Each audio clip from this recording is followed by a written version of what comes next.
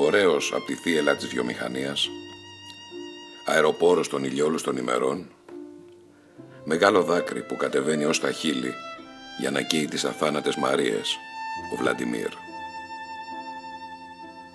Ίσως έπρεπε πριν την ένδοξη ταφή να φωτίζεται με προβολή ο νεκρός του. Ίσως αξίζει να τον βλέπουμε σαν καταράκτη ανάμεσα στην ορμή του ουρανού και στα δάση. Ίσως έπρεπε να διευθύνει κοσμοδρόμια. Πάντως μ' αρέσει που έπιασε την παλιά Ρωσία από τα μαλλιά και την έστειλε στο διάβολο, θρηματίζοντας μια κιθάρα στο κεφάλι της. Μ' αρέσει που δεν θα πεθάνει ποτέ, γιατί δεν ξεχώρισε τη συμφορά και την ποίηση. Μ' αρέσει γιατί στάθηκε στο ύψος του ο Βλαντιμίρ.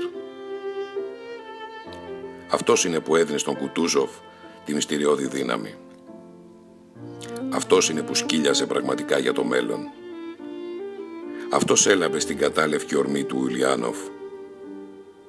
Απ' την άγνωστη χαραυγή μας, απ' τα σπήλαια, έτσι δείχνουν τα πράγματα.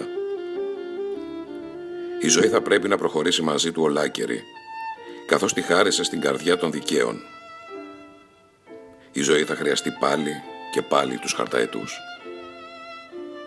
Από το βαρύ του φέρετρο πετάγονταν πυροτεχνήματα ψηλά στη νύχτα και από τη βαθιά ειρήνη της σιωπής του έβγαινε ο καπνός της μέσα μάχης. Ας είναι λοιπόν. Ας είναι και ο Βλαντιμίρ ένα σύμβολο ανοιχτό στην ευτυχία. Δεν ξέρω βέβαια τι είναι ευτυχία. Γνωρίζω όμως τον αγώνα για δάφτη. Δεν ξέρω τι κρύβει ο έρωτας. Γνωρίζω μονάχα πως είναι οι 64 άνεμοι. Γνωρίζω πως είναι όλες οι ανατολές του ήλιου. Τέτοια τύχη. Τέτοια τύχη.